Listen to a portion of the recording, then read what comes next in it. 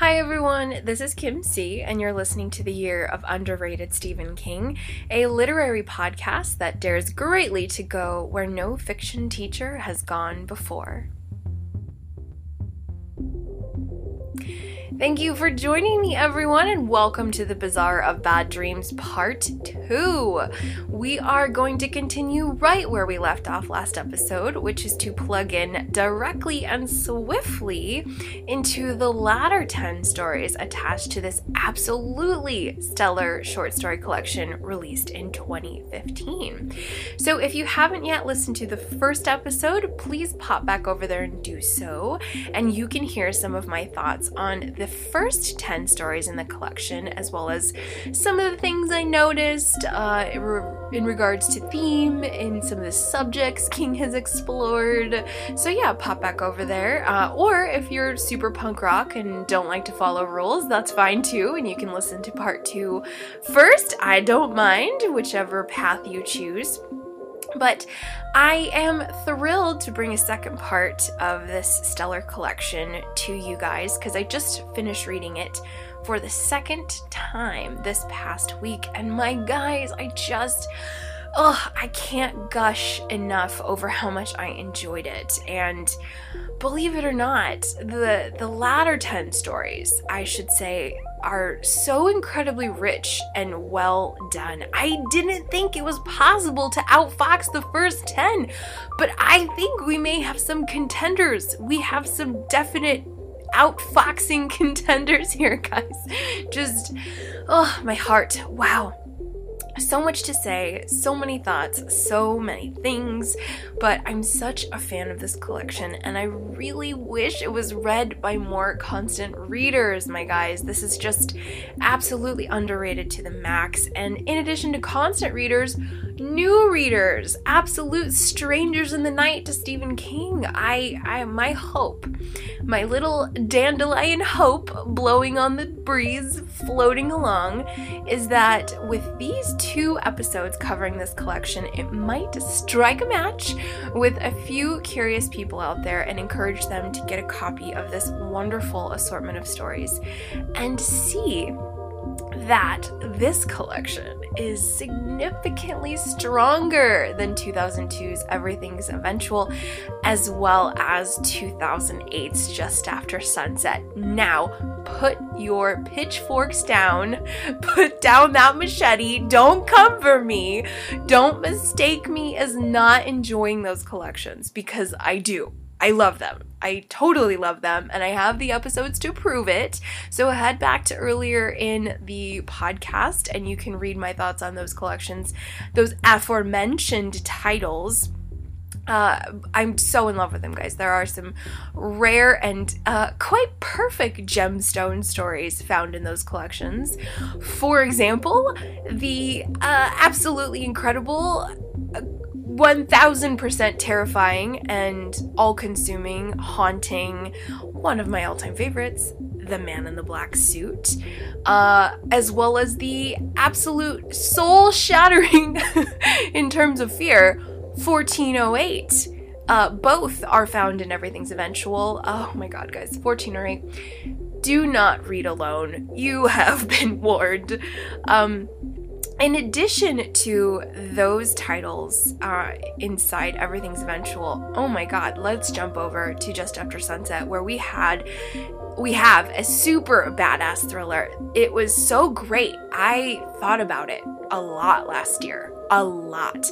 I actually really couldn't get out of my head, and that is The Gingerbread Girl. So I highly recommend that story to all my ladies out there who are a little too obsessed with true crime and crave an adrenaline spike. Please check out The Gingerbread Girl. Any males out there as well who also enjoy true crime, but I don't know, there's something very, very female about The Gingerbread Girl, so I recommend that to my ladies.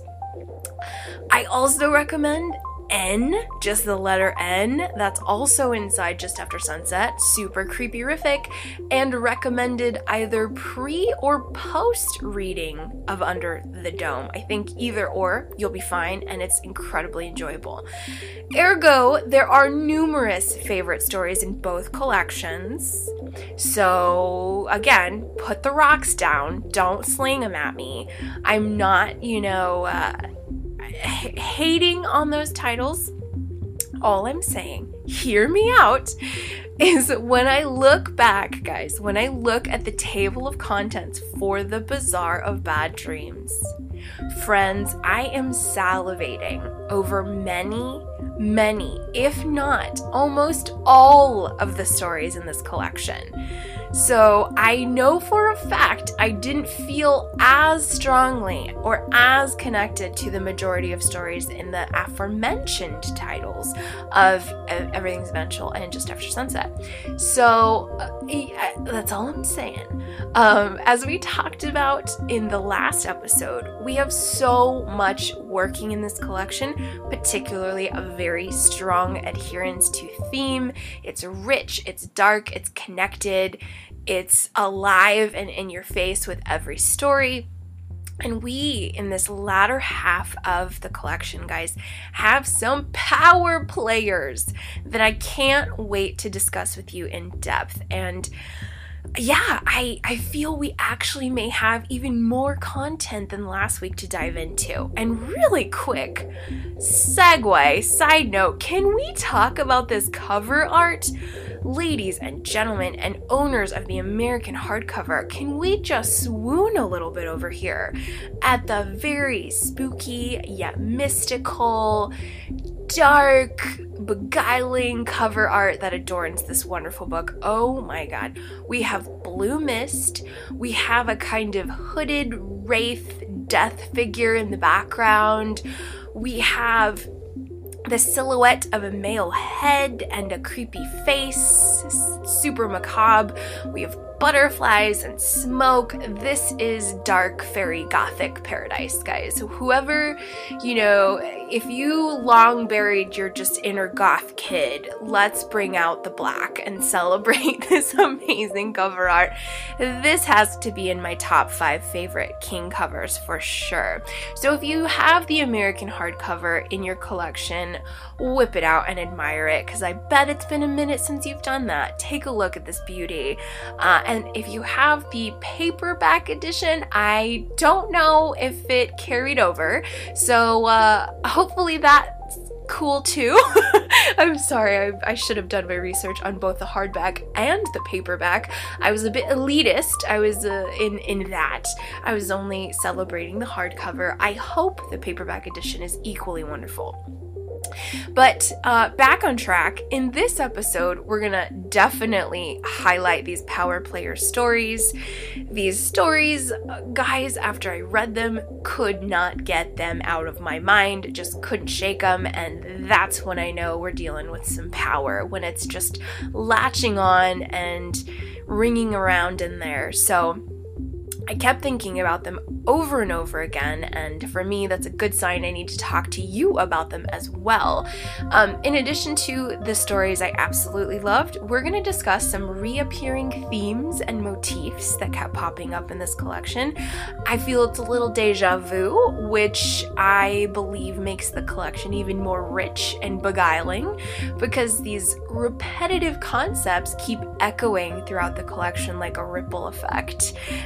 At least it was like that for me, so more on that in the next section. But overall, my goal for this second episode is to highlight how awesome most of these stories are and why this nearly 500-page collection not only deserves to be enjoyed to the fullest, but it's quite deserving of the 2015 Shirley Jackson Award for Best Collection, and it should also be a huge nominee for brand new Stephen King readers. It is the hill I will die on, folks. I will sing this from the rooftops. I will be a broken record. My guys, I feel this collection is strong and rich and interesting and has enough genre play, sincerity, and literary power to win over the crusty hearts of the most acrimonious literary snobs. I believe it can. If given the chance, it can do it. If we let it. We just need to give it spotlight. We need to give it wings. So to kick us off, let's do a quick synopsis like we did in part 1 of the 10 players we have for the second part of this collection. In the first episode, I gave a little snippet of all 10 stories, and now we're going to go through the final 10. Number 11, Herman Wouk is still alive. Oh my god, my friends, if I could marry this story, I think I would. So Herman Wouk is still alive is ripped from the headline's interpretation of the sadness behind the madness. 2 single moms, little children, a fast rental car, vodka and orange juice, 2 aging poets, both former lovers, picnicking at a rest stop when the world explodes.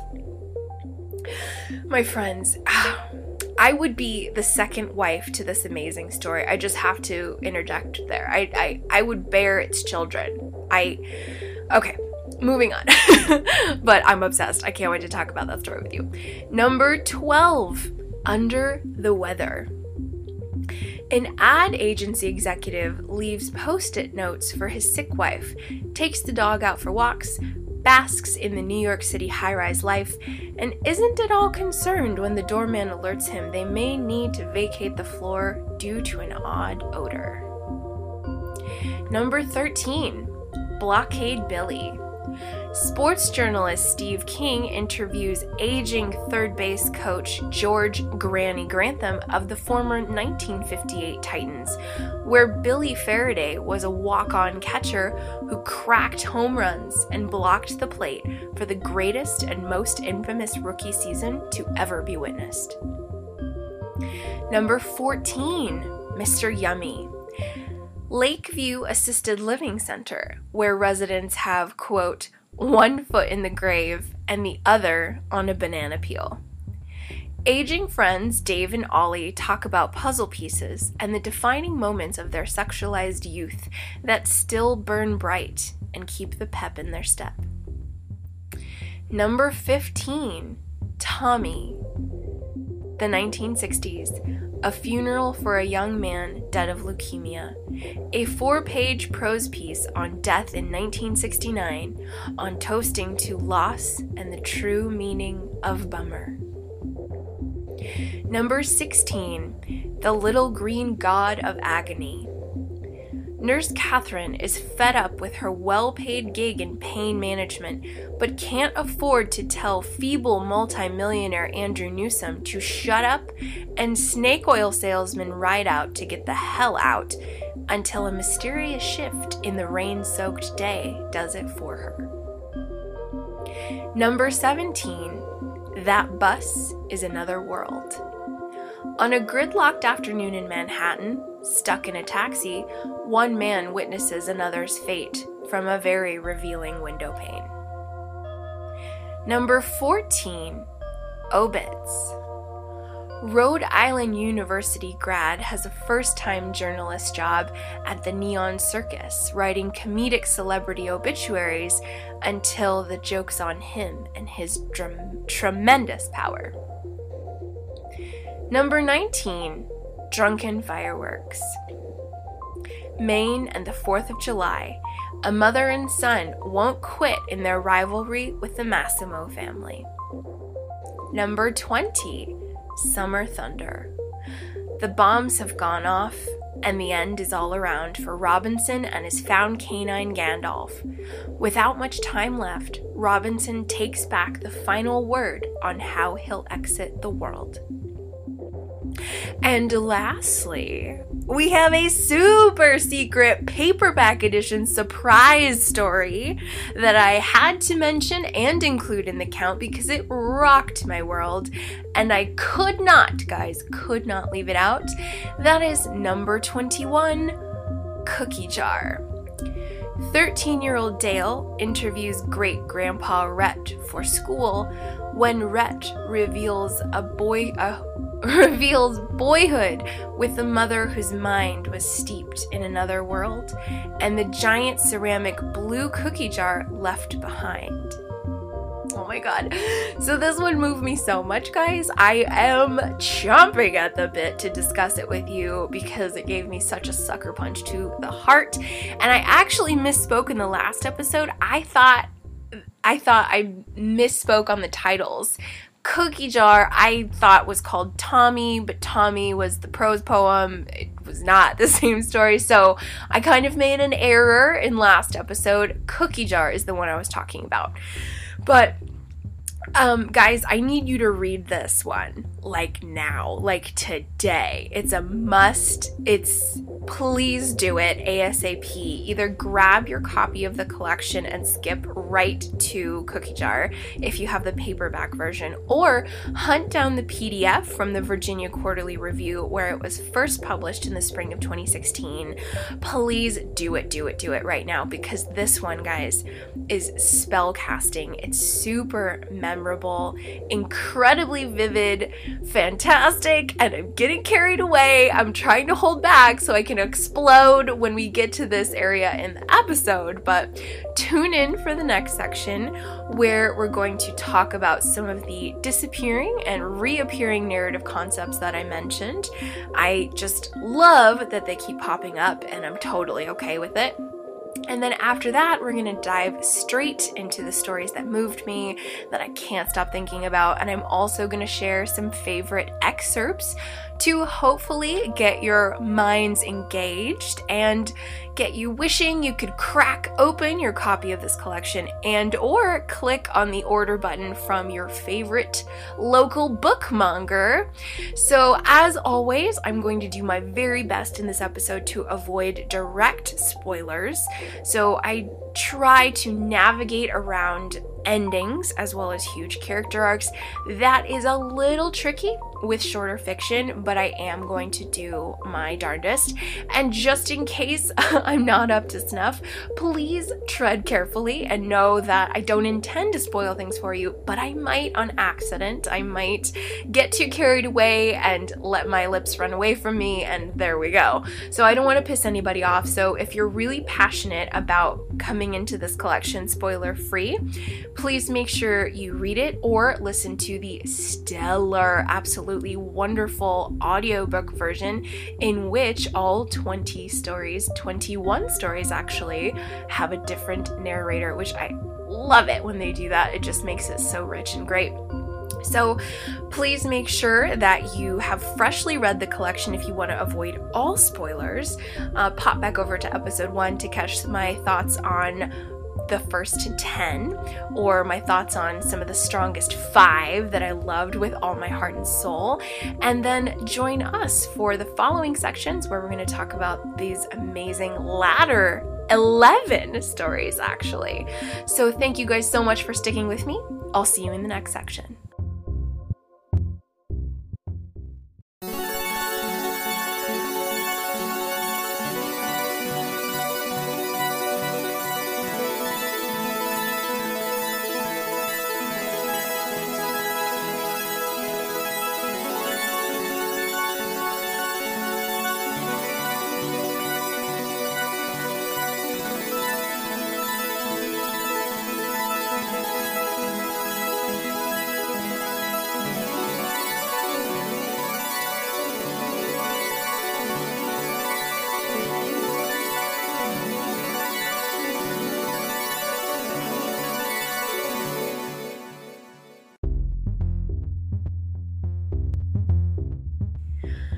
Alright folks, let's hit the ground running with part 2 of some introductory analysis on 2015's The Bazaar of Bad Dreams.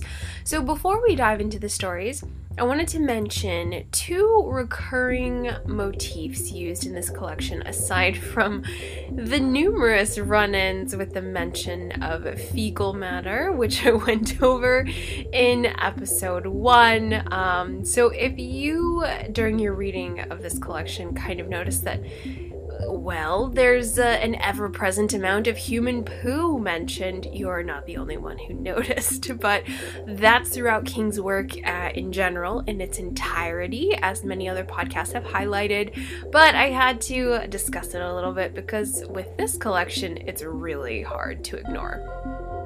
But here we have two repetitive subjects that pop up in story after story, and I must say, guys, I'm really vibing with them. I enjoy their presence quite a bit. So the two we see over and over again are number 1, the old and wealthy benefactor, and number 2, the nursing home. So regarding number 1, we have 4 stories where an older gentleman, specifically male, is featured and is endowed with lots of money. And this money is what's used to get others to do his bidding. The first story that has one of the strongest old wealthy benefactors is the little green god of agony. That one has a real cranky one, and that one, as I mentioned in episode 1, definitely channels the nightmare a little bit. That one really feels like some old school horror, very macabre, very much an H.P. Lovecraft investigation for sure. The other story where we really see the old benefactor in a very interesting way is called Morality.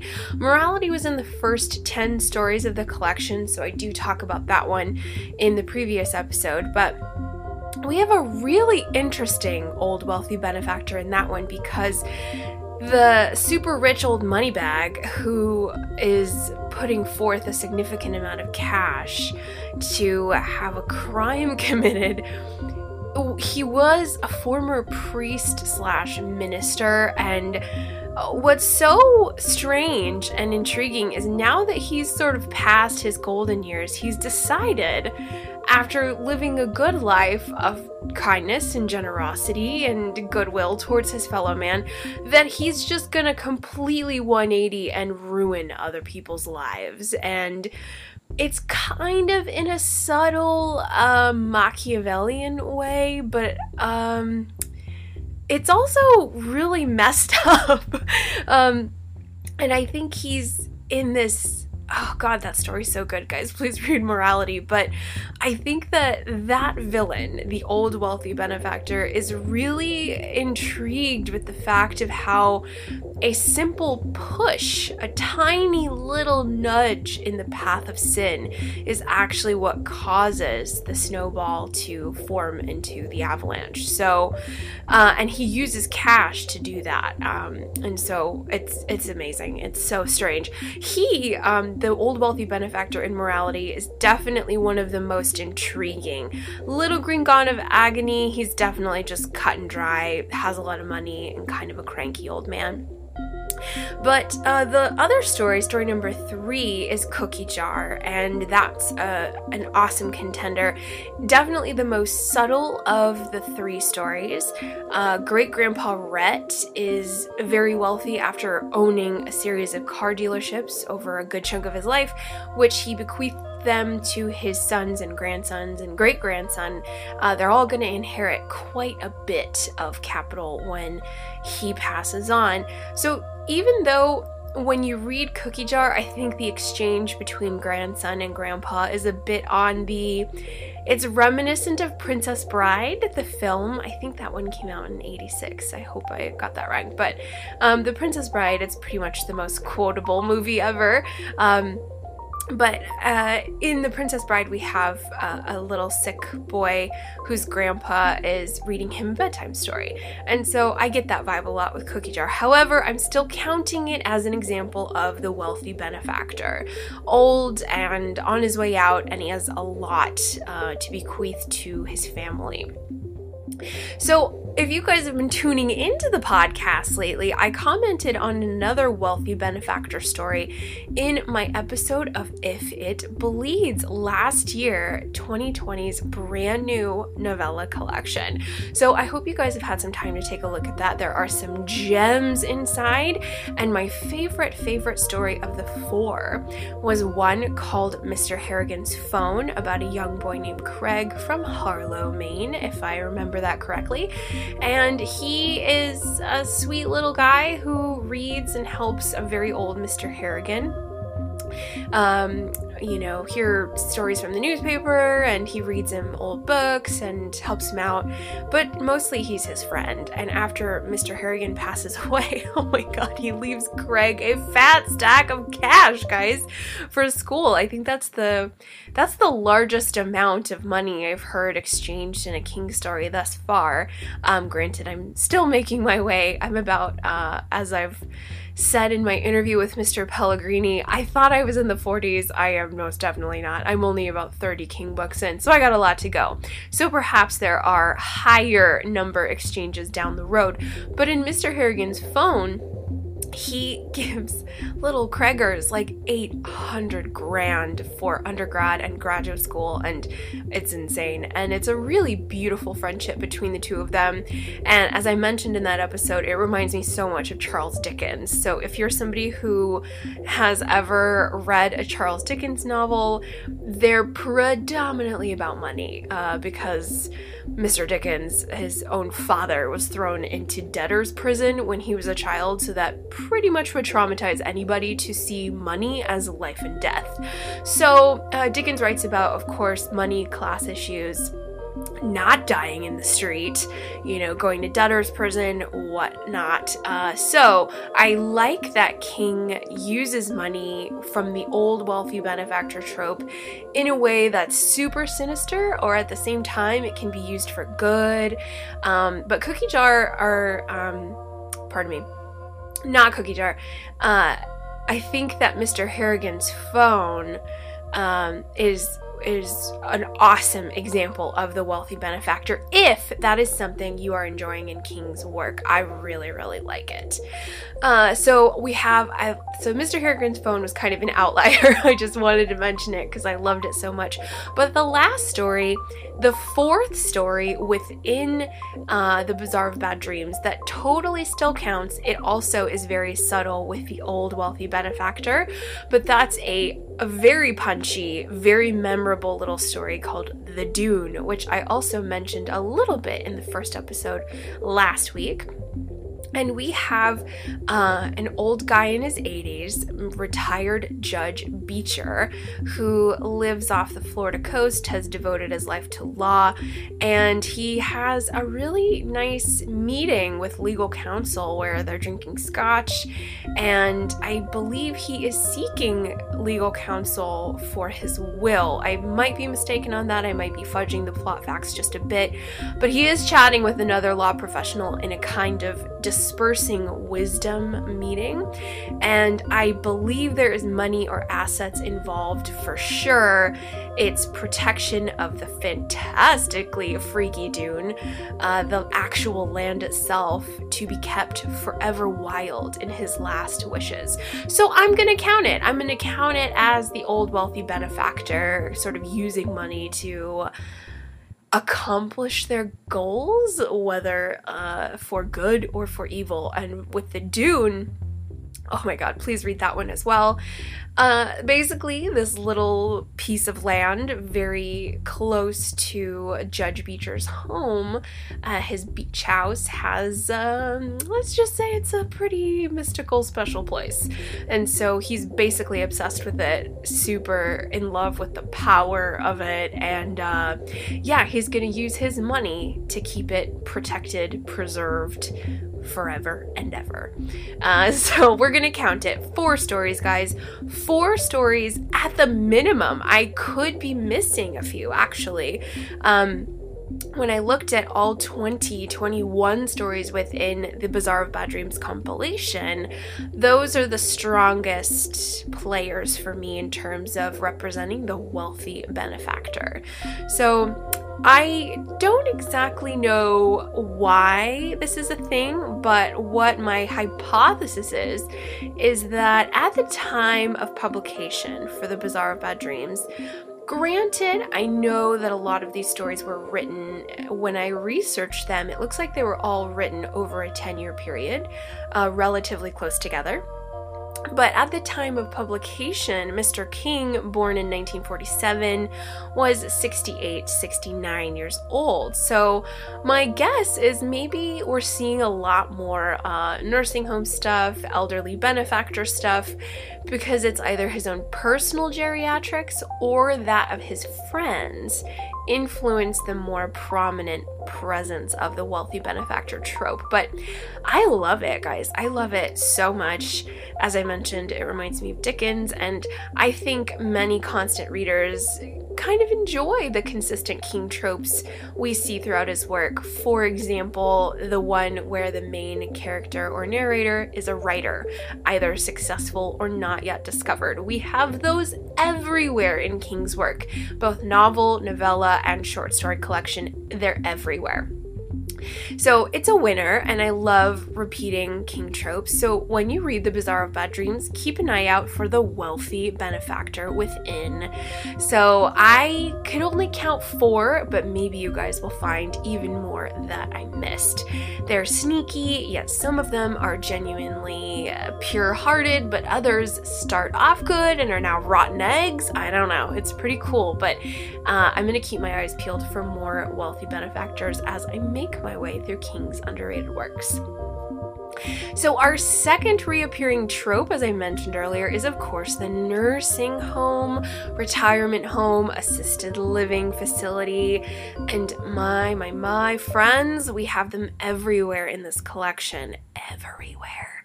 So we first see it in our second story. I mentioned this one a little bit last week. This is number 2. Batman and Robin have an altercation, which is such a strange title, but it totally works. And it's basically the story of an older son taking his father out of the nursing home for a restaurant dinner. And then at the end, he's taking his father home to the nursing home. He's taking him back, with much calamity ensuing between that plot frame. Super random, and the narrative definitely takes a twist in which a simple traffic altercation really exacerbates. So I liked that one quite a bit. The next one we have is Mr. Yummy. This is a little teeny story I super loved, and I'm going to discuss it in greater detail in my next section because I think it's very unique and I think it's really important. But we have another assisted living facility that's heavily focused on the residents.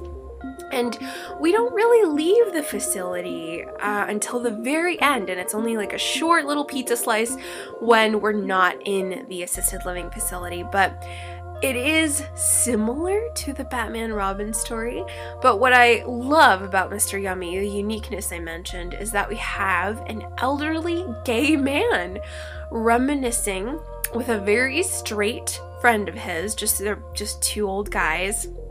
And the story is about sexuality, but not in a crass way, more on the youth vitality, reminiscing the vitality.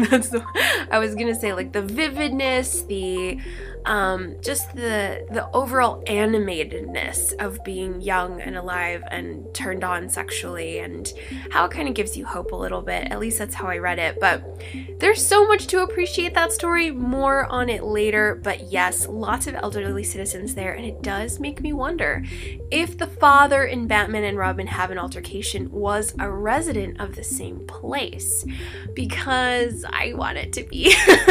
I think we always do that in our own way, us fans of King. At least I do it all the time. I think we always connect King things, perhaps more than we should. For example, everything Castle Rock is connected, I'm convinced, so I'm sure I'm not the only one. But lastly, Cookie Jar. once more is featured because young Dale, our 13-year-old great-grandson, goes to yet another assisted living facility to visit with great-grandpa Rhett, who has a room there. And little Dale learns about way more than he bargained for about his grandpa and the past. So not only is great-grandpa Rhett the wealthy benefactor who does in fact bequeath something to little Dale, but he is also a resident of a nursing home. So lots of similar beads showing up on the string of the charm bracelet, which, given the fact for the most part, it seems as though the majority, as I mentioned, these stories were written in about an 8 to 10 year time frame, at least when I was researching their publication dates or when they were published in other things. It all seems in approximately a 10-year bubble. So it's nice to connect the dots and wonder sort of where Mr. King was at creatively with the frequent mentioning of nursing home. So in addition, really quick, now that we've established wealthy benefactor and nursing home, we also have 2 stories featuring prisons. So if you were a fan of, Stephen King in the whole prison environment, of which we have a few amazing stories, novels in those settings, specifically Shawshank, we've got Bad Little Kid, which I mentioned in detail last episode. I really enjoyed that one. Very rich, very creepy. And one of my favorites, A Death. That one, very small, but we're actually in sort of an old-time country jail somewhere in rural Nebraska and sometime before the 1900s. But yeah, so we got some prison motif popping up as well. So one more little chunk I wanted to talk about before we head into dissecting some of the favorite stories is novel connections. And I do want to mention this because I know, and it's sad, I accept this reality even though it still makes me sad, but I know that short stories are kind of a hard sell. I know that not a lot of people like them, and when I talk with King fans, I don't think there are as many short story fans when it comes to his longer forms. But before we head into the next section, we are going to mention a few connections that I just feel I have to tell you. I gotta tell you guys, in case you listen to this episode and you're like, okay, that was cool, I have zero plans to read Bazaar of Bad Dreams. I have zero plans to read any story, not even any of the 2021 stories. I'm just not interested. So I did hope that this might be a carrot dangler, just in case we might get your attention just a little bit. So one of the biggest ones that just screamed off the page for me and that I wanted to mention for you guys is Cookie Jar equals Lisi's story. Oh my gosh, guys, that is the biggest connection I found. I was just so drawn and thinking of Lisi's story, friends. So constant readers, I know Lisi's story is another hard sell, and once more, I do not recommend Lisi's story to new King readers. Nope.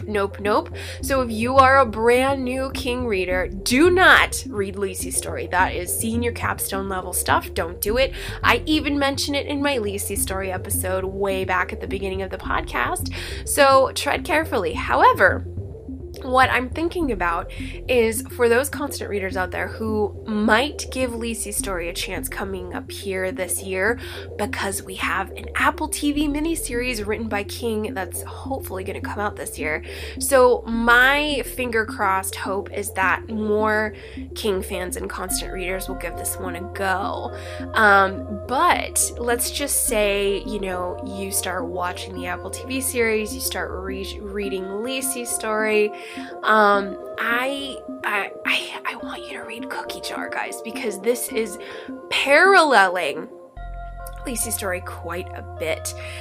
So once more, Lisi's story is a nutballs novel, guys. I can't emphasize that enough. It's nutballs. It's insane. It's just wild fantasy and magical realism and lots of symbolic language, and it's very trippy. It's very drug trippy. Lisi's story was written in 2006 and Cookie Jar was published in 2016. So we got a legit 10 years, give or take some publication dates and whatnot. But in Lisi's story, the main character, one of them, Scott Landon, the wife or the husband of Lisi Landon, has this connection.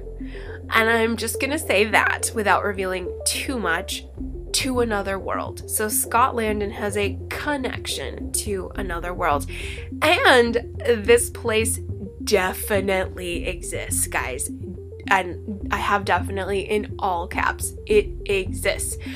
And then without spilling everything in Cookie Jar, Rhett's mother is someone who in the 1930s, when he's talking about her, is deemed a manic depressive.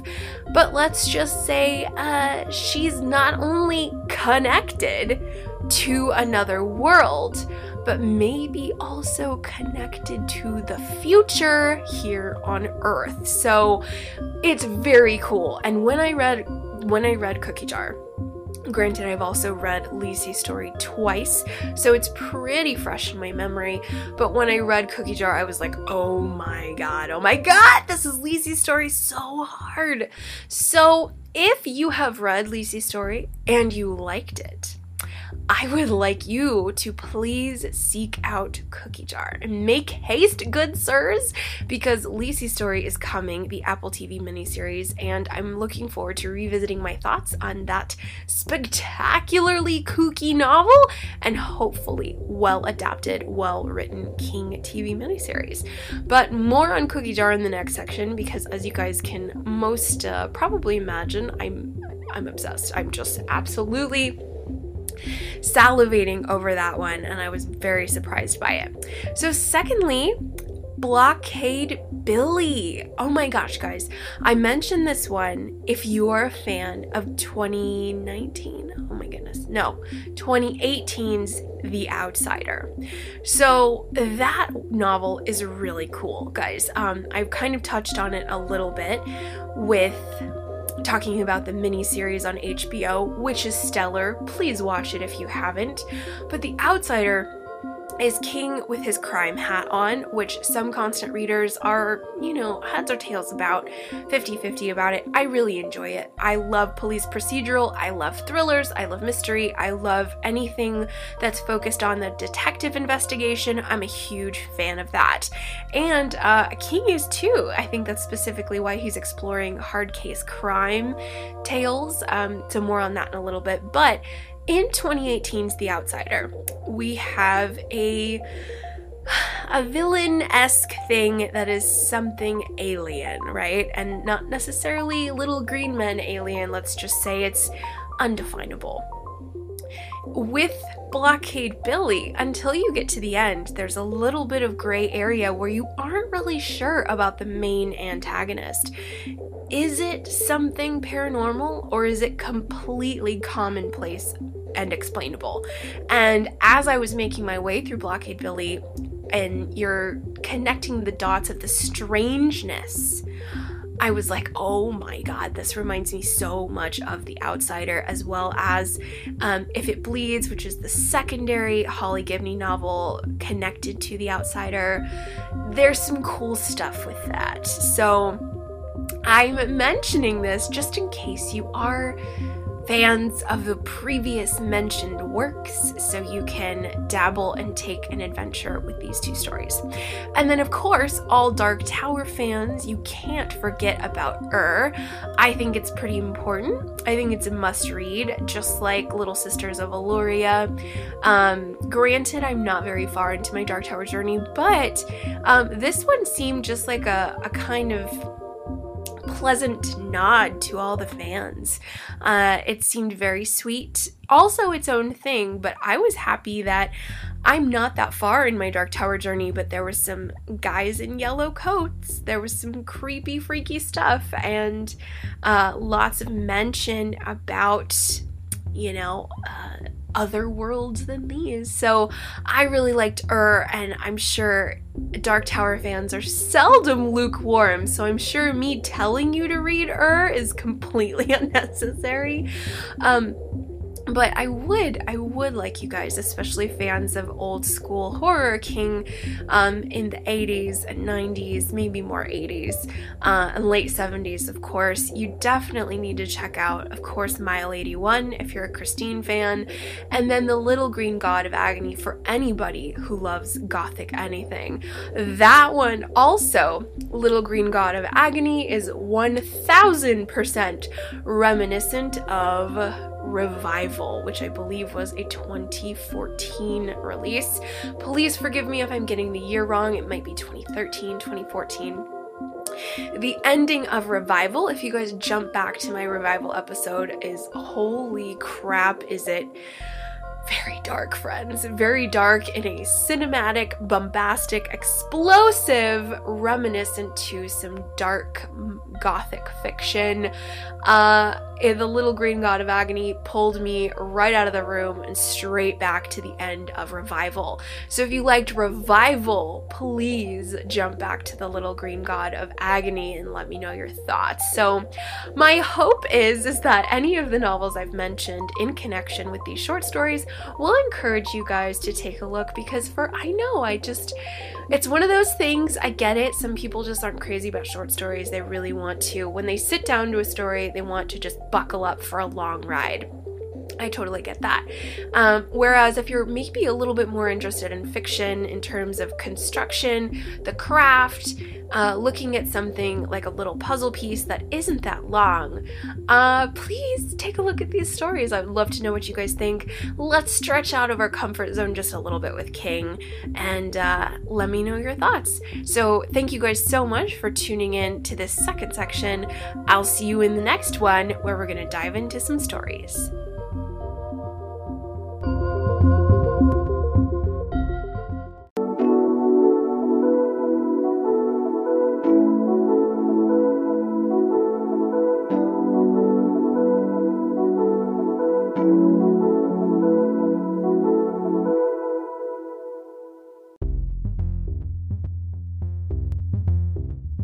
Alright friends, thanks for sticking with me. We have finally reached the chunk in the episode where we're going to talk about some individual stories. So for this section, I have 3 stories I really want to talk about and delve into a little deeper, starting with the first one, kicking off our second 10 stories, and that is Herman Wouk is Still Alive. Okay friends, this masterful story is only 20 pages and left such a lasting impact on me. Oh wow, so this story has a triple crown in which not only is there a really compelling real life inspiration behind the story, but also because in such a short amount of time we have 2 completely different sets of characters not connected to one another at all. And then there's this third layer of a real-life author named Herman Wouk, who I had not heard of before this story, but he is, at the time of publication, very old. He is now currently deceased as of 2019. He died at the age of 104, and I guess around the writing of this story, there was a newspaper article in which he was still publishing novels, which is kind of where the title of the story wraps it all together. And after you read the story, reflecting on the title, oh my gosh guys, it's just so rich and dramatic, and so we've got 3 layers of cool. So I want to read you the opener from King to this story and the reason why it resonates with me so much. This is on page 267 in the American hardcover. On July 26, 2009, a woman named Diane Schooler left the Hunter Lake campground in Parksville, New York, driving her 2003 Ford Windstar. She had 5 passengers, her 5-year-old son, her 2-year-old daughter, and 3 nieces. She seemed fine. The last person to see her at the campground swears she was alert and had no liquor on her breath, and equally fine an hour later when she fed the kids at a Mickey D's. Not long after that, however, she was observed vomiting beside the road. She called her brother and said she did not feel well. Then she turned onto the Taconic Parkway and drove the wrong way for nearly 2 miles, ignoring the horns, waves, and flashing lights of those who dodged around her. She eventually hit an SUV head-on, killing herself, all but one of her passengers, her son survived, and the 3 men in the SUV. According to the toxicology reports, Schooler was processing the equivalent of 10 drinks at the time of the crash, plus a large amount of marijuana. Her husband stated that his wife wasn't a drinker, but toxicology reports don't lie. Like Candy Reimer in the previous story, Diane Schooler was loaded to the max. Did Daniel Schooler really not know, after at least 5 years of marriage and a period of courtship, that his wife was a secret drinker? It's actually possible. Abusers can be incredibly sly and hide their addictions for a long time. They do it out of need and desperation. What exactly happened in that car? How did she get drunk so fast? And when did she smoke the dope? What was she thinking when she refused to heed the driver's warning her that she was going the wrong way? Was it a booze and drug-fueled accident, a murder-suicide, or some weird combination of both? Only fiction can approach answers to these questions. Only through fiction can we think about the unthinkable and perhaps obtain some sort of closure. This story is my effort to do that. Oh my gosh, love it, love it. This is, in fact, an exercise we use in creative writing to take a headline from a newspaper or an ad in the back of a penny saver or any magazine, and the task is to write a creative story about the people on the other side of that message, or more accurately, how the moment of the headline came to be. So this story feels very academic for me in terms of, this is what I do all the time, guys. This is a real life fiction workshop prompt, which I have used for my own students in the past. And it's a blast, and we get a lot of rich output because of it. And I've done headline prompts for the entire class. If we're not doing a headline from the newspaper, we will do, another example is one of my favorites called 5 Things, where I pick 5 totally random items like a rusty red pickup truck, a carton of eggs, a pair of gardening scissors, a bridal dress, and a bus ticket to Montana or something. And I just clap and say, all right, folks, minimum 1,000 words, and it's so much fun to see what they come up with. It's a ball, and sometimes we read them out loud if we have time, and it's just one of my favorites. But with this prompt that King opened with, it just blows me away. It just blows me away. And when we actually read the story, I can see how the 2 females in this story are the main meat of the sandwich, but then rather than just focus on the headline, rather than just create a sad story, he gives us 2 deeper layers of investigation with these aging poets who are having lunch at a rest stop reading a newspaper about Herman Wouk still being alive and publishing.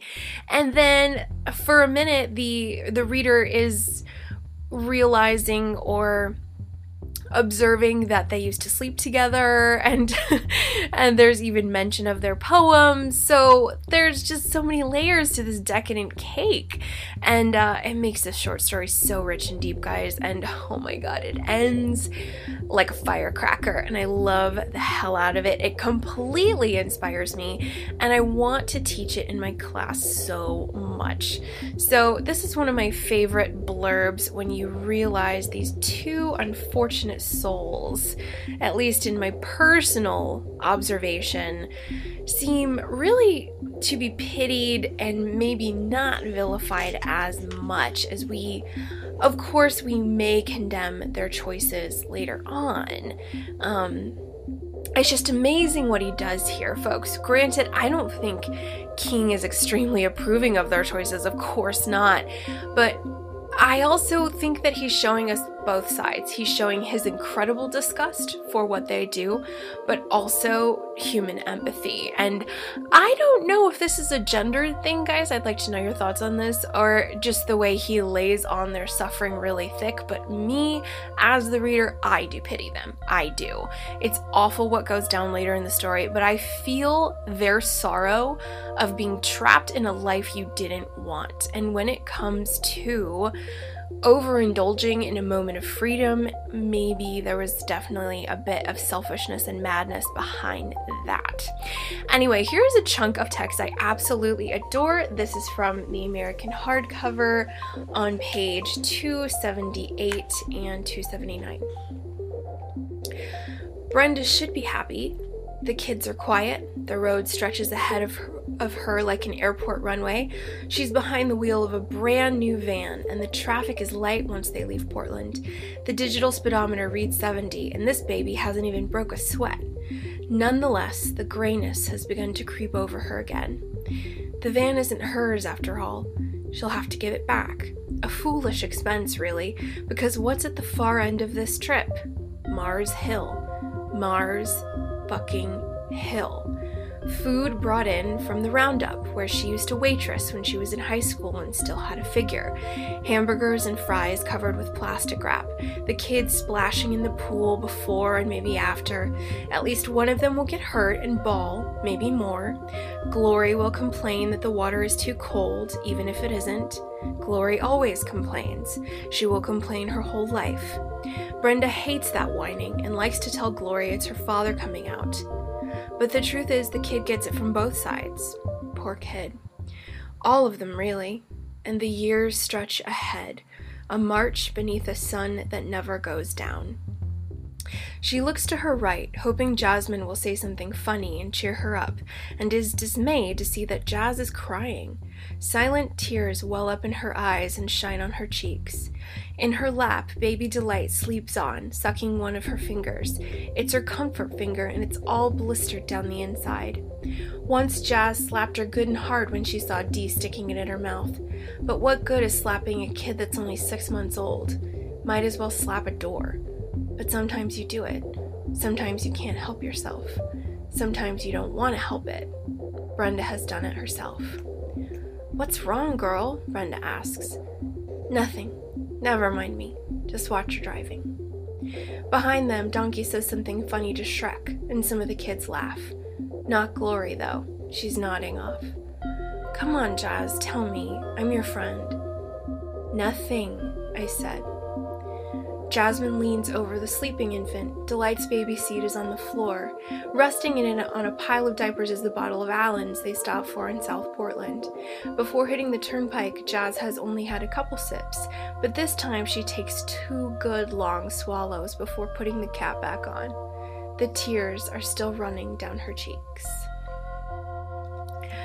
Oh gosh, guys, there are so many rich layers to this story because we're in the car with Jasmine and Brenda.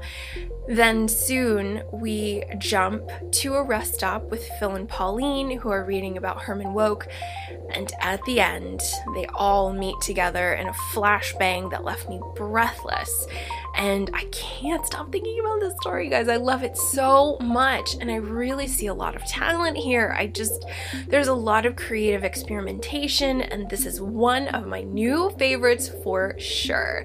So usually with the King collections, when I want to remember a story that I super loved, I always stick a post-it note in my copy so I can flip to it on the shelf every now and again. And this one, Herman Wouk is still alive, as well as a death. Those are definitely getting post-it notes. Also the Dune, more on those in a little bit.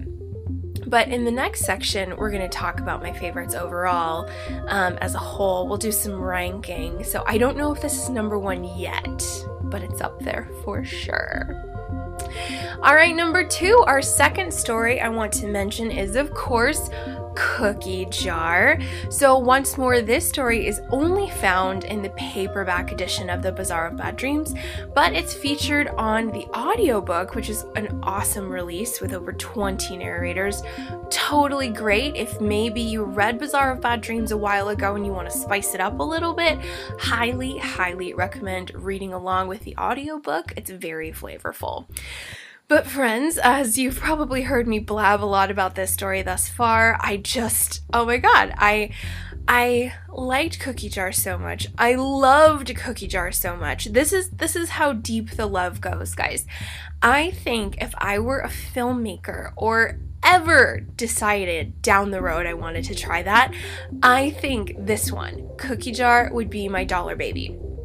So for those of you who are plugged in with the King universe, Mr. King has a personal policy or this action in place where if you are an aspiring filmmaker or a student and you would like to create an adaptation of one of his short stories, he or his foundation will sell the rights to the story to you for only $1 American. And poof, you get to create what you want, raise the money for it, and there's actually a few people who have done such incredible things with the Dollar Baby program. So it's the best thing I've ever heard, and even more reason to adore this wonderful man. But Cookie Jar was so cool for me, guys. So visual, and somebody out there needs to make a short film because, oh my god, I think it can go really far. Really, really far. It's that good. So in the tale of Cookie Jar, we have a traditional sort of linear narrative with a lot of flashbacks where a young boy, great-grandson Dale, is at the assisted living facility engaging with great-grandpa Rhett.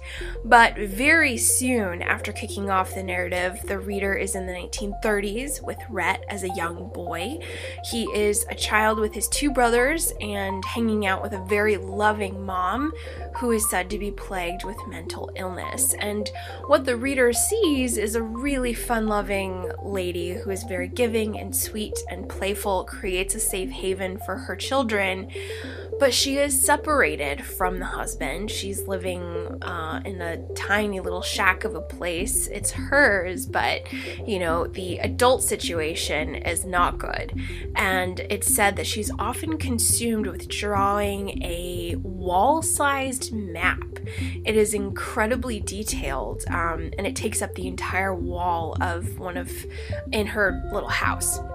So there is this very rich, fantastical story associated with this map, and soon the reader learns words like Forza, Lalenka, Gobbets, Red Henry, Black John, Castle Black, Castle Red, and it means little to the reader at first, but it's something that the children, young Rhett, regards with great importance because their mom is quite consumed by it. She's always drawing on it, always working on it, and telling them the story. And while this map and this delicate description of madness is going on, the mom, her name is Moira Alderson, also has this quite large ceramic dark blue cookie jar that is consistently full of fresh cookies, and the boys just eat cookies all the time, and there seems to just be a bountiful supply, and there are so many cookies that their mom's house permanently smells like a bakery, and they associate the scent of like vanilla and butter with how their mom smells, which is pretty precious. So here is where it gets fantastical and really clicks me right in place with Lacey's story and perhaps other fantasy-tinged King works, but the cookie jar is constantly refilling itself, my guys. That's where we get the kicker. It is limitless because it's actually limitless. Something is going on and we don't know, but let's just say this cookie jar is always filled with freshly baked cookies. So it's such a wonderful visual descriptive thing, and I think it would be awesome on screen, like a really kind of dark Willy Wonka thing happening. But out of the three brothers, Peter's the oldest, Jack is the middle, and Rhett is the youngest. Jack and Rhett are the closest. And Rhett specifically is the closest to his mom. Jack and Rhett, I think, love her the most, and Peter, as the oldest, he's confused and trying to be overly responsible and disconnect, so he's not as close with her. But because Rhett and Jack were close with their mom, the cookie jar, and when they start to spend some time with it and realize it's refilling itself, they realize their mom was not crazy at all, and the cookie jar is proof that there was/is so much more going on. So some of the scenes I like is the boys eat cookies at night and they miss their mom, they talk about her, and not only does the jar stay filled, but it's different cookies all the time, which is why we need this on the big screen, guys. Sometimes there's ginger snaps, sometimes oatmeal raisin, chocolate chip, pecan sandies, peanut butter smoothies, all different kinds, always fresh, always refilling. And Rhett is the one who, as he grows up, finally gets so confused and frustrated he dumps them all out. And he actually does this more than once and discovers there's not only way more cookies inside the actual physical receptacle, like he is sitting under a mountain of cookies. It's very, very Roald Dahl, very kind of fantastical, maybe Dr. Seuss a little bit. He dumps them all out. He actually does this more than once, and he realizes there is so much more to this and the cookie jar and his mom's story. So here is an excerpt from the Virginia Quarterly Review copy, because I don't have the paperback book. I don't have a paperback copy, but you can access the PDF and enjoy this amazing story. Please do it ASAP. But here's a chunk I really enjoy. One night in March of 1946, after his father had gone to bed, and while a sleet-thickened wind slapped at the house, Rhett went up to the attic. The cookie jar was where he had left it, behind a carton of boxed-up glassware from when a sane mother had lived in this house. Rhett hefted it, half expecting it to be light, its magic gone, but it was still full. He took it down the narrow flight of stairs cradled against his belly and sat with it on the bed where Jack had sat behind him so many times. He lifted the lid and breathed deep, smelling chocolate and vanilla and cinnamon and butter. Good smells. Fresh smells. Once he had remembered and longed for in the heat of a French summer and the cold of a German winter. The smell of newly baked cookies that had always pervaded his mother's little house, where she had danced to the Victrola and given them custard in little green cups. My mother, the good witch, Rhett thought, and this fucking thing drove her mad. The way my memories of the war will drive me mad if I let them. Is there always a red Henry, a black Adolf? Does there have to be? Why does there have to be? The anger that had floated in him ever since Buchenwald, his own Forza, coalesced into a dark cloud, and he upended the jar, spilling out a flood of cookies that overflowed the bed and made a mountain on the floor. At last, just when he began to think they would continue pouring out until he was drowning in ginger snaps and peanut butter smoothies, they stopped. He raised the jar, tilting it up to the ceiling like a telescope, and peered in. Ooh, oh, guys, I want to make this into a film for sure. If I had a crew and had a setup, oh my god, I would start hiring actors. I want to so much because this is such a touching story. And if there are any filmmakers out there who want to beat me to it, fine by me. Just make it awesome and have all the cookies in the world make an appearance, because somebody has to get this to the screen, guys. It's a period piece. It's a war story. It's about childhood. It's about mental illness. It's about aging and saying goodbye. And it's about the fantastical unknown. We have fantasy, sci-fi. It is so intriguing, curious, very visual. So visual, guys, that it is just, it needs to be on screen. It needs to be on film. The jar, the cookies, and when we also find out what's at the bottom of the jar, this is magic. It's also, as I mentioned, incredibly touching, sweet, and the ending is very open-ended.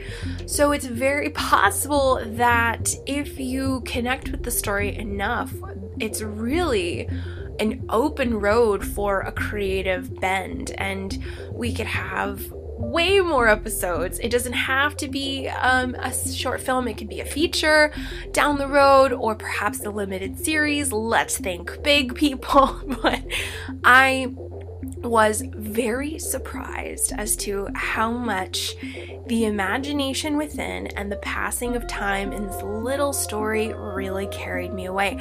I keep thinking about it, guys. I keep imagining in vivid detail some of the really beautiful images, and I swoon. Love, love, love Cookie Jar. And once more, if you liked Lacey's story, if you liked it, which I know there are some rare little doves flying out there who enjoyed it, please check this one out because there's a lot of similarities.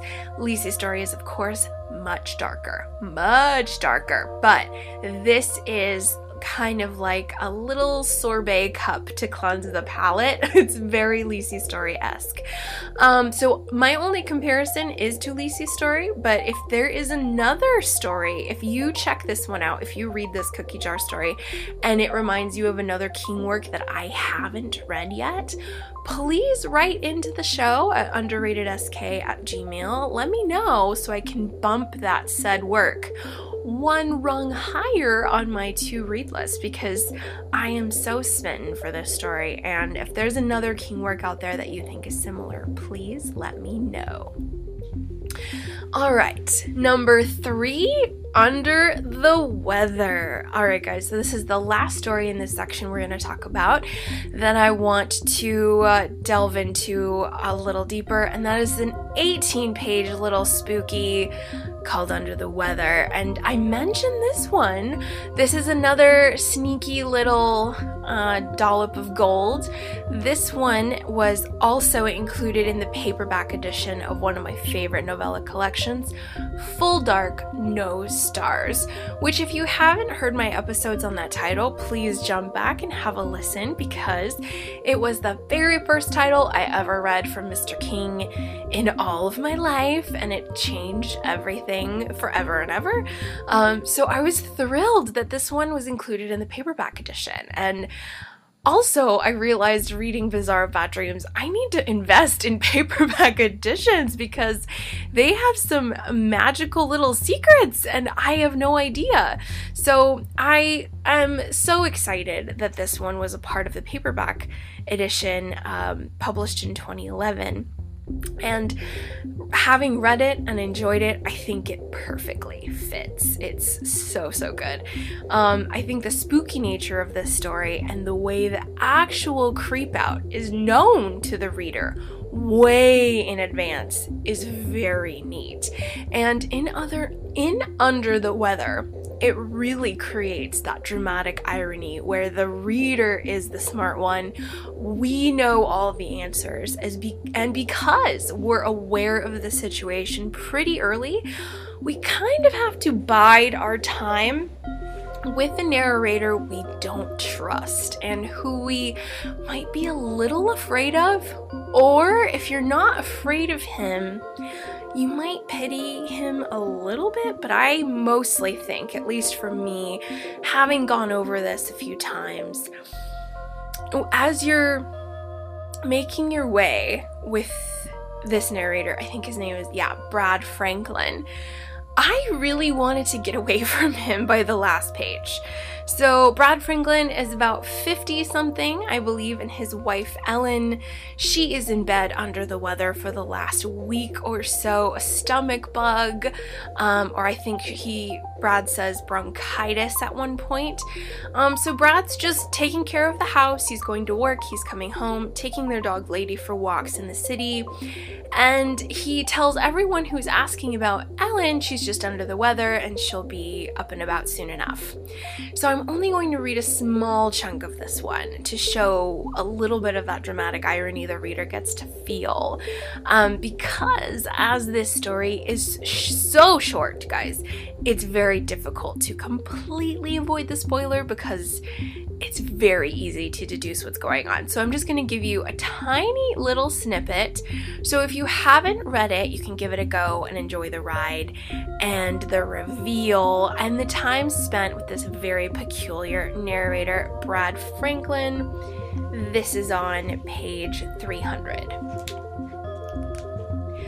The call I've been expecting comes around 3:30. It's not Carlo, it's Burke Ostro, the building super. He wants to know what time I'm going to be home because the rat everybody's been smelling isn't in 5C, it's in our apartment. Ostro says the exterminators have to leave by 4 to get to another job, but that isn't the important thing. What's important is fixing what's wrong in there. And by the way, Carlo says no one's seen your wife in over a week, just you and the dog. I explained about my deficient sense of smell and Ellen's bronchitis. In her current condition, I say, she wouldn't know the drapes were on fire until the smoke detector went off. I'm sure Lady smells it, I tell him, but to a dog, the stench of a decaying rat probably smells like Chanel No. 5. I get all that, Mr. Franklin, but I still need to get in there to see what's what, and the exterminators will have to be called back. I think you're probably going to be on the hook for their bill, which is apt to be quite high. I could let myself in with the passkey, but I'd really be more comfortable if you were... Yes, I'd be more comfortable too, not to mention my wife. I tried calling her, but she didn't answer the phone. I can hear suspicion in his voice now. I've explained everything. Advertising men are good at that, but the convincing effect only lasts for 60 seconds or so. That's why you keep hearing the same ads and slogans over and over again. A little dabble, do ya? Save time, save money. Pepsi for those who think young. I'm loving it. Breakfast of champions. It's like driving a nail, driving it right into the heartwood. She's probably got the phone on mute, plus the medication the doctor gives her makes her sleep quite heavily. What time will you be home, Mr. Franklin? I can stay until 7. After that, there's only Alfredo. The disparaging note in his voice suggests I'd be better off dealing with a street weirdo. Never, I think. I'll never be home. In fact, I was never there in the first place. Ellen and I enjoyed the Bahamas so much we moved to Cable Beach, and I took a job with a little firm in Nassau. I shout cruise ship specials. The ride is the destination. Stereo blowout sales. Don't just hear it better, hear it cheaper, and supermarket openings. Save under the palms. All this New York stuff has just been a lucid dream, one I can escape at any time. Okay, I hope you liked that. I really like this story, guys, and I love it even. I think I already loved it once I found out it was in Full Dark No Stars. I was hopeful it was going to be worthy of the amazingness that is Full Dark No Stars, and I think it is. I think it's totally worthy to be right beside the holy quadruple of 1922, Big Driver, Fair Extension, and A Good Marriage. So I love it, and I think it works, and I like that it's a tiny footnote of a story in the paperback edition. I give it an earnest golf clap. Super liked it. It's a very cool device of dramatic irony. So those are the 3 I enjoyed exploring with you guys to a greater degree. Thank you so much for hanging out. Next section, we'll take a look at a few more stories as well as my favorites in the Bazaar of Bad Dreams collection. Coming up next.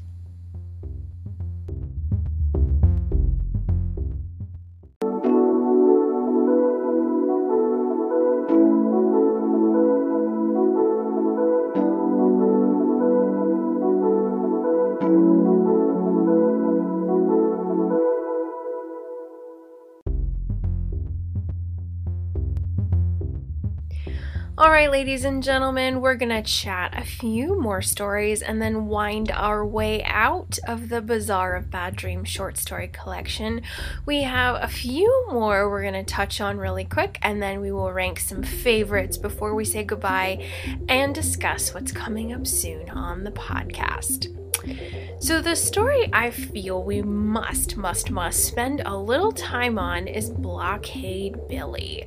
So this one is very meaty, guys, and as I mentioned in part 1, this was one when I first read it years ago I was not a fan of, and now on my reread almost 5-6 years later, I'm a super fan. So, like and Bad Little Kid, Blockade Billy is one of the larger ones in the collection, and I actually have a physical copy of this as a singular release. It's a little book, and there's a kind of menacing Norman Rockwell-esque painting of a catcher looking pretty intense, and it's a tiny little yellow hardcover, and it just says Blockade Billy, as well as the story Morality in a little hardback release. So I'm sure the King collectors out there know exactly what I'm talking about, but inside the Bazaar of Bad Dreams collection, it's approximately 40 pages in length, and this one is very unique in language as well as structure. So in his opening for the story, King writes that he wanted to strive to recreate a very mid-century baseball-soaked speech, and I think he totally accomplishes it. The language and colloquialism of the game is really present, but also in addition to that, he also creates this kind of uber male or intensely masculine vernacular of that time. It's incredibly prominent. It comes across as effortless and at times a bit off-putting. More on that later. But the unique aspect to the story is that Stephen channels his own personal past by letting the reader know he was a sports reporter back in the day. According to Steve, his first paid writing job was for a publication called the Lisbon Enterprise, where he was a sports journalist. So he seems to be going back in time a little bit, tapping into a bit of metafiction, perhaps. He quotes his sons as saying that this story is an example of some metafiction. But in the story, Steve King, the sports journalist, is interviewing Granny Grantham in a bingo, another nursing home, or some kind of assisted living center, senior center, which I think I forgot this one as an example. So this probably makes 5 assisted living examples in these collections in which a nursing home is featured. So I don't know if I mentioned Granny in the first section when I talk about all the nursing home stuff and how numerous they are, but Granny is talking to a journalist named Steve about a player named William Blakely, aka Blockade Billy. And I think this is my first run-in where Steve has actually written himself into the story. I have heard from other constant readers, I think it was it Jason Pellegrini? I think so. I think he told me that King wrote himself into something. So this is the first I've seen it before.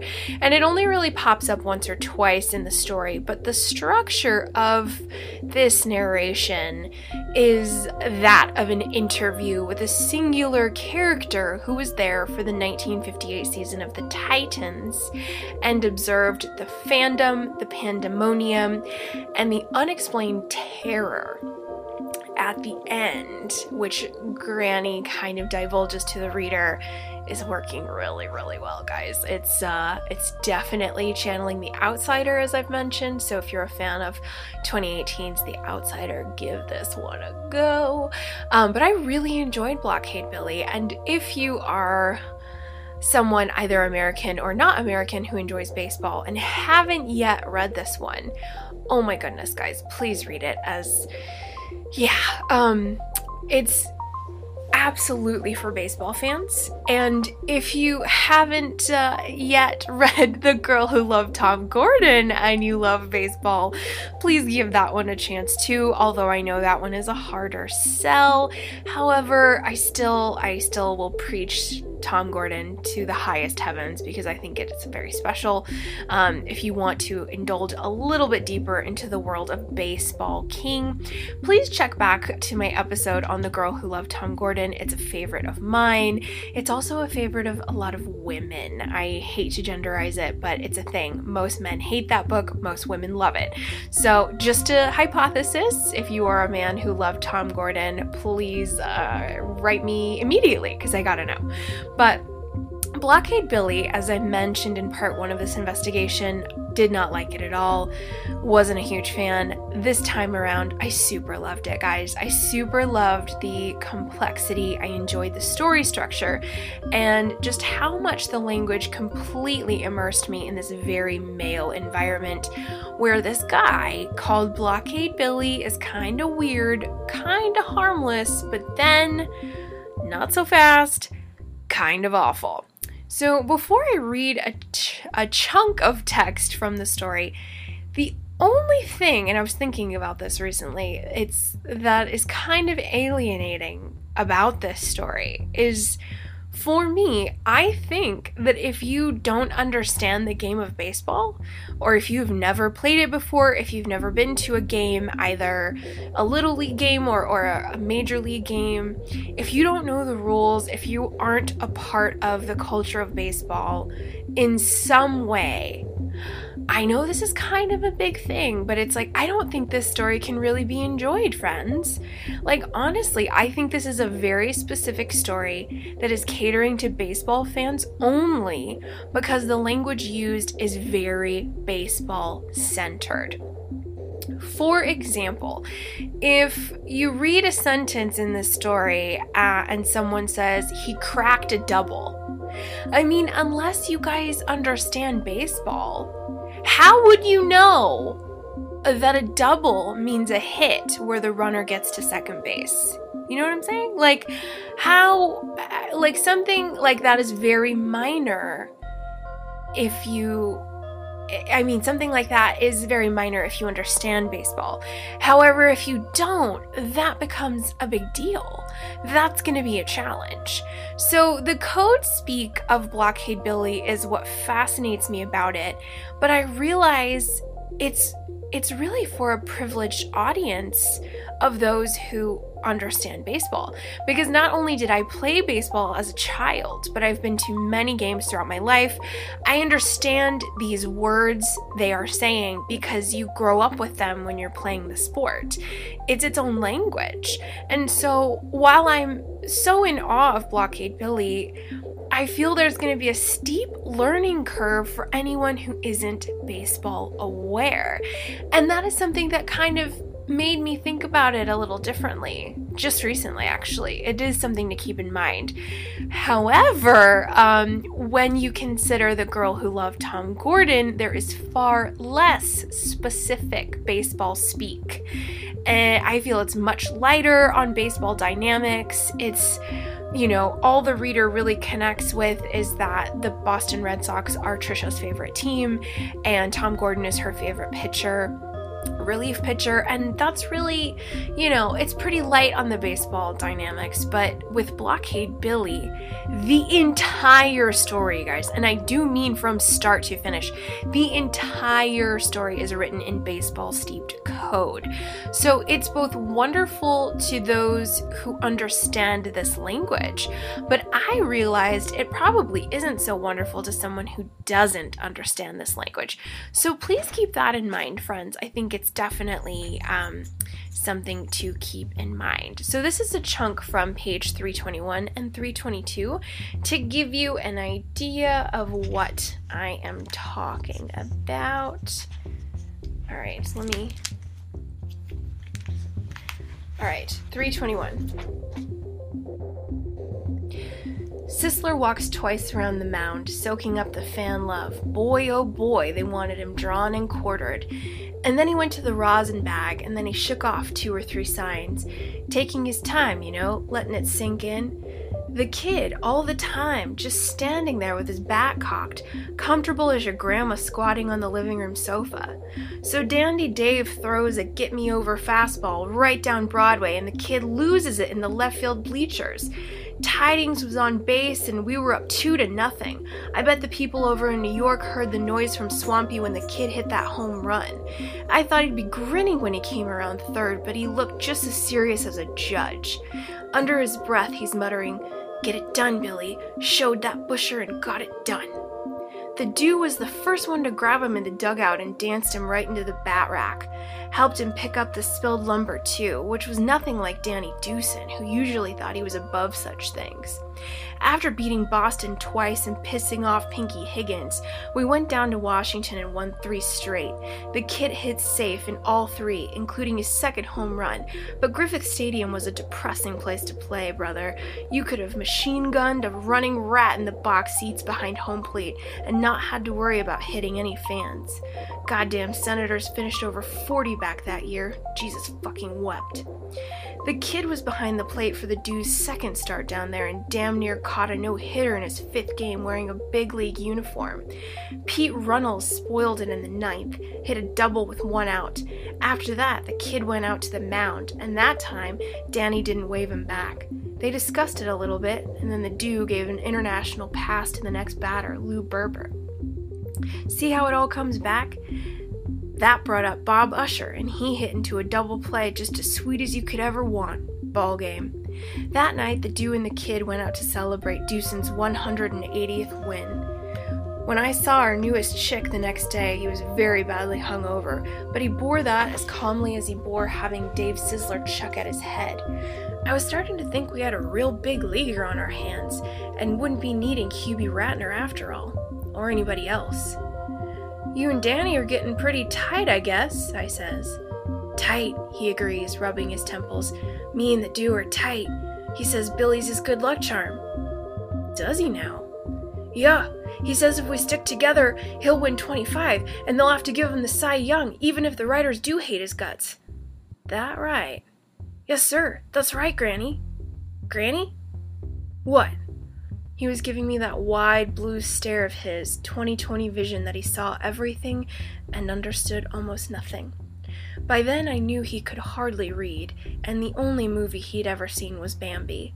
He said he went with the other kids from the Otter Show, or Outer Show, whatever, and I assumed it was his school. I was both right and wrong about that, but it ain't really the point. The point is that he knew how to play baseball, instinctively I'd say, but otherwise, he was a blackboard with nothing written on it. "Tell me again, what's a Cy Young?" That's how he was, you see. Oh gosh, guys, there's so much to enjoy within Blockade Billy, but whew, man, reading that out loud, like the language is so rich and complex, it's just, and the character of Billy, he's a real head scratcher, even when the reader does learn a little bit more about his backstory.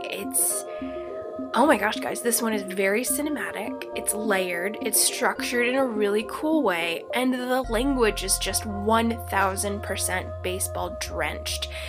It's masculine, it's crass, it's gratuitous, it's kind of gross just because it's, guys and they're very locker room guys, and it can be a little bit like, ugh, I don't want to know about this, but it's just the absolute drenching of this environment, and we're just steeped in it, and it just really screams so loudly of the game, and it makes the game of baseball incredibly alive, with a very creepy and tragic tale attached to it, and channels the nightmare all the way, my friends.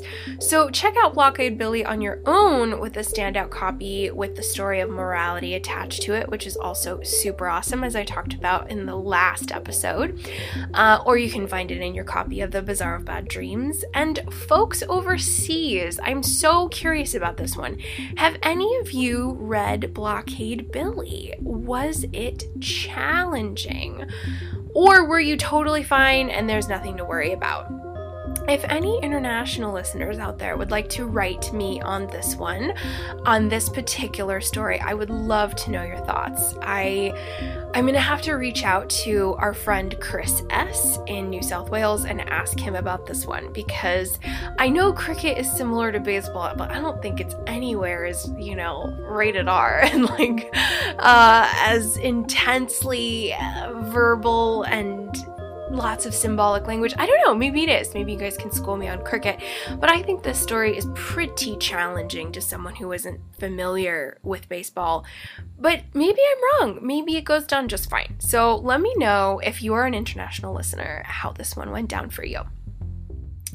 All right, so our next story is one that I so enjoyed. Of course, I'm just singing all of the hits here, but I think it's an important one, as I never really read King talking about homosexuality in a purely neutral way. And granted, I'm only about 33 King books in, so there's a lot I haven't read, but thus far on my journey, the characters I've encountered with King reading have either been ridiculed about their sexuality, abused for it, kept it super secret, or it's a part of their character they're not really ready to confront or deal with. Or, sadly, King will somehow make them the most extreme, sort of caricaturized. Is that a word? Perhaps not. But he makes them a caricature of it. For example, with some of his depictions, we might have a homosexual who's like the queenest queen or the bushest butch. And it's nice here, the story Mr. Yummy, to have a character who really seems like just an average Joe, unsuspecting, private, someone who you could tell has just kind of lived life observing. And I like it. I think it's important that here we have King just writing about an old gay man with happy memories of being young, being alive on the town, in bars with his friends, and catching a glimpse of someone he calls Mr. Yummy, this dream guy, just a perfect specimen of sexy and healthy and everything he was into. And so, in regards to homosexuality, word on the street is that the latest novel that just came out at the beginning of March, the hard case crime title called Later, which I'm absolutely salivating to read, as I, of course, already have my copy. I'm looking at it right now on my bookshelf, but I plan to read that soon, coming up here in summer. But I hear we have some lesbian characters, so I'm excited to observe that, see how it's dealt with, if it's a light touch or a heavy touch. But I can't express the amount of love I have for the subtle elegance and grace of Mr. Yummy. And I know the title kind of sounds very sinister and freaky, but it's quite the opposite. There is so much elegance in delicate sweetness and a deep message in this little package. We've got friendship and aging and the AIDS epidemic and memory, and it's very, very surprisingly meaningful, guys. So let me read you this chunk I super liked on page 355. Ollie, who had survived the age of the deep closet to live in one where gay marriage was legal in most states, once more shrugged his thin shoulders as if to say it was all water under the bridge. So that was our Mr. Yummy, a summation of all that was beautiful and desirable and out of reach. I never saw him again until 2 weeks ago. Not at High Pockets, not at Peter Pepper's or the Tall Glass, not at any of the other clubs I went to, although I went to those places less and less frequently as the so-called Reagan era wore on. By the late 80s, going to the gay clubs was too weird, like attending the masquerade ball in Poe's story about the Red Death. You know, come on everybody, kick out the jams, have another glass of champagne, and ignore all those people dropping like flies. There was no fun in that unless you were 22 and still under the impression that you were bulletproof. It must have been hard. Ollie raised the hand not wedded to his cane and waggled it in a comme ci, comme ça gesture. Was and wasn't. It was what the recovering alkies call life on life's terms. Dave considered letting it go at that and decided he couldn't. The gift of the watch was too dismaying. Listen to your Uncle Dave, Ollie. Oh, wait. Listen to your Uncle Dave, Ollie. Words of one syllable. You did not see that kid. You might have seen someone who looked a little like him, but if your Mr. Yummy was 22 back then, he'd be in his 50s himself now. If he avoided AIDS, that is. It was just a trick your brain played on you. My elderly brain, Ollie said, smiling. My going on senile brain. I never said senile. You're not that, but your brain is elderly. Undoubtedly, but it was him. It was. The first time I saw him, he was on Maryland Avenue at the foot of the main drive. A few days later, he was lounging on the porch steps below the main entrance smoking a clove cigarette. 2 days ago, he was sitting on a bench outside the admission office, still wearing that blue sleeveless tee and those blinding white shorts. He should have stopped traffic, but nobody saw him. Except for me, that is. I refuse to humor him, Dave thought. He deserves better. You're hallucinating, pal. Ollie was unfazed. Just now he was in the common room watching TV with the rest of the early birds. I waved to him, and he waved back. A grin, startlingly youthful, broke on Ollie's face. He also tipped me a wink. White bike shorts, sleeveless tee, 22 and good-looking? I may be straight, but I think I would have noticed that. He's here for me, so I'm the only one who could see him. QED. He hoisted himself to his feet. Shall we go back? I'm ready for coffee. They walked toward the patio where they would climb the steps as carefully as they had descended them. Once they had lived in the Reagan era, now they lived in the era of glass hips. When they reached the flagstones outside the common room, they both paused for breath. When Dave had his, he said, So what have we learned today, class? That death personified isn't a skeleton riding a pale horse with a scythe over his shoulder, but a hot dance hall kid with glitter on his cheeks. See what I mean? It's totally wonderful. In less than 20 pages. In 20 pages, we have a very elegant, full of meaning story, and this one stuck with me, guys. It just got me thinking. And I think King does a great thing here, exploring just your average, elderly, at the end of his life, homosexual man, reflecting back on kind of the bumpy road that was and all he lost along the way, and how maybe, death looks a lot more handsome than he thought. So this one surprised me quite a bit. Definitely check out Mr. Yummy. I was thrilled by it. So before we talk about our last story, I want to give a brief mention to Obits and Drunken Fireworks.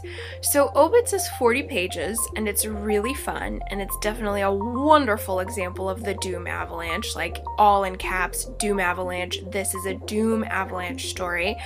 For, if you're wondering what the hell Doom Avalanche is, go back to episode 1 and I talk about that. But it's a great spooky tale that is tied up real nice at the end, and the narration, it's hip and cool and fresh, and it's a very fun premise about having one's writing come to life in sinister ways. So simultaneously, while it's written very fun and funky, there's something very old school about the subject, and it's old school and it's new school at the same time. So unfortunately, this one didn't get me enough to allow it to have too much spotlight. I enjoyed it, but for me, I was like, we're gonna leave this one in the shadows a little bit longer, maybe on a second or third read. I enjoyed it. I had a lot of fun reading it, but it wasn't enough to make the show. And then lastly, Drunken Fireworks. So this one is cutesy, guys. It's full of Maine flair. The accent, the colloquialisms, the expressions are super steeped from that part of the country. The Yankee accent is in full force, and it is impressive to see how King sort of weaves a tale in between all of that verbal craziness. But this is one I would say is the one story in the Bazaar of Bad Dreams that really didn't blow my dress up at all. Like, at all, guys. I admire it for its language. It's very simple, very North American, summer-soaked pastime of the story. But I don't know, when I was making my way through, I couldn't help but think in a little over 30 pages that the main characters from Maine are incredibly stupid. Like, I know that sounds mean, but guys, I just lost respect for them really early on with their intelligence level. So, although in retrospect, maybe I was just supposed to let go of all sort of functioning brain cells to enjoy this one. Like, perhaps Drunken Fireworks requires drunkenness, you know? Like, I even read it twice to make sure I wasn't in a cranky mood when I read it, but nope, I really didn't care for it. And like I mentioned, the language is worth the investment. I really liked it, and it is an enjoyable read, especially when you get to see King just bring the Maine accent and the Maine citizen to the foreground.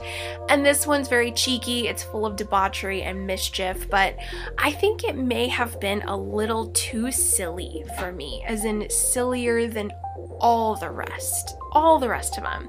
So I had a conversation with Australian King collector Chris S. a few weeks ago with our interview, and he told me this was one of his favorites, and I kind of want to call him up and like ask him more about that. It makes me really curious because this was the one story I would probably leave off in the collection just because of like, maybe leave off is a bit too harsh. I think it is welcome amongst the stories, but perhaps I need another perspective, or I was potentially too scholarly serious about it and I just need to lighten up. It could be either of those things. It's something, I'm just not sure what, but Drunken Fireworks is probably at the bottom of the barrel on the Bazaar of Bad Dreams list for me, guys. So before we go, I did want to mention the last story in the collection because this one smashed my heart in a wonderful way. It made me tear up. It's very touching, very powerful. Summer Thunder. Now, I'm not sure if you guys know, the constant readers know, of course, but perhaps others might not. So the FX television series, directed by Kurt Sutter, called Sons of Anarchy, hopefully that rings a bell with a few of you. That show featured a really awesome Stephen King cameo. I believe Kurt and Steve are buddies, and Steve was a guest on the show. His character's amazing. He helps I don't remember too many of the exact details, but I know he helps dispose of a body, and he's like head to toe in leather jacket, leather pants. He's really intense, and he's a biker, of course. It's great. So I loved Sons of Anarchy. Just really quick side note, guys, like that show kicked ass. It ran from 2008 to 2014, and if anyone thinks it sounds stupid and it's just like a biker gang soap opera, well, it's biker gangs, but they're completely acting out the story of Hamlet. So there, boom, it's Hamlet, guys. Everywhere is Hamlet, from start to finish, everywhere. It is Hamlet with motorcycles, and it's done so incredibly well. The characters are 10 out of 10, and oh my god, in retrospect, I really don't know how I made it through the end of the show, because the last 2 seasons were the most blood-soaked. Like, so hard to watch. I'm getting slightly off track, but anyway, watch Sons of Anarchy, because Summer Thunder is written with Mr. Kurt Sutter in mind. I think it's even dedicated to him, and rightly so, as there is a really awesome climactic moment with a motorcycle in the final moments of the story. So Summer Thunder is 14 pages, and in such a short space, it accomplishes a lot. The subject is very grim. Nuclear war has occurred. everyone is gone, and those who are left are rapidly dying of radiation poisoning, which is quite harrowing when one encounters the symptoms. And a man named Robinson finds a super sweet doggy he names Gandalf, and they stick together for a while. I think he calls him Gandalf because he's gray and shaggy, which is precious for all of you LOTR fans out there. But that's actually all I'm going to say, guys. I've decided to not read an excerpt of this one because I want you guys to read this gem on your own and let the feels pull you apart, because it will happen. It's very atmospheric.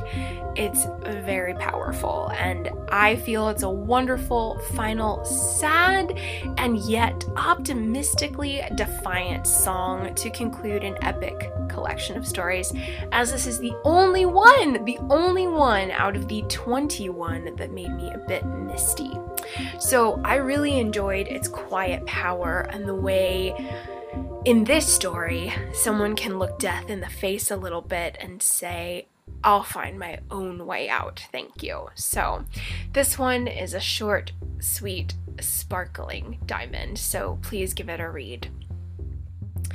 All right, friends, I think I'm going to call it. I think we've reached the end. This has been a long journey between 2 episodes, and yet, even after all this blabbing, I feel I really didn't even scratch the surface with these lovely assembly of stories. I could easily have a nerd out session with each and every one of them.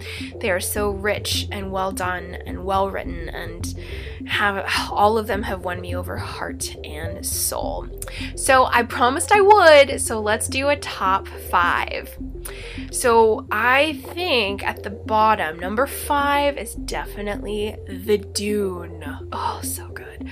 Number 4 is Morality, equally mesmerizing and very like slithery slime goodness. Number 3 is A Death. Oh my god, start to finish, incredible. Number 2 is Cookie Jar, which I know I nerded out last section, did that one. And when I was thinking about it in retrospect, I was like, the cookie aspect of it, I think, may sound or come across as juvenile, and it might deter you guys from checking it out, but I promise, please give it a chance. It's so much more than cookies, if that makes sense. Like, it's so wonderful, guys. There's World War II, there's mental illness, there's aging and dying. Please check it out. So much more than cookies. And then number 1, Herman Wouk is still alive. Oh, friends. Oh my god, that one is made of pure golden fire, and I'm going to find a way to teach it in my class. That's how you know you've won Kim C's heart, is does she want to teach it? Does she want her students to read it and talk about it, write about it, think about it? Yes, I do. Herman Wouk is still alive. Fire. 10 out of 10. My favorite of the entire Bazaar of Bad Dreams collection. Honorable mentions, I have 5 of them.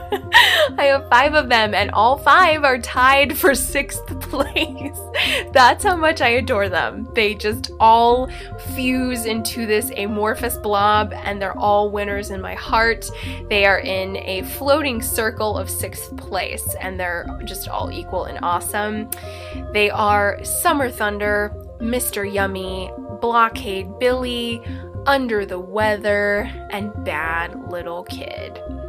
So all the other stories mentioned in the collection are nevertheless fantastic reads, completely enjoyable, worth your time and investment. They are theatrical, fantastical. Some are packed with old school horror such as Mile 81 and The Little Green God of Agony, super gothic touches with those. And then of course we have a huge Dark Tower installment as well, which is a ton of fun. So I love this collection for the strong theme throughout, channeling both the Doom Avalanche and the nightmare.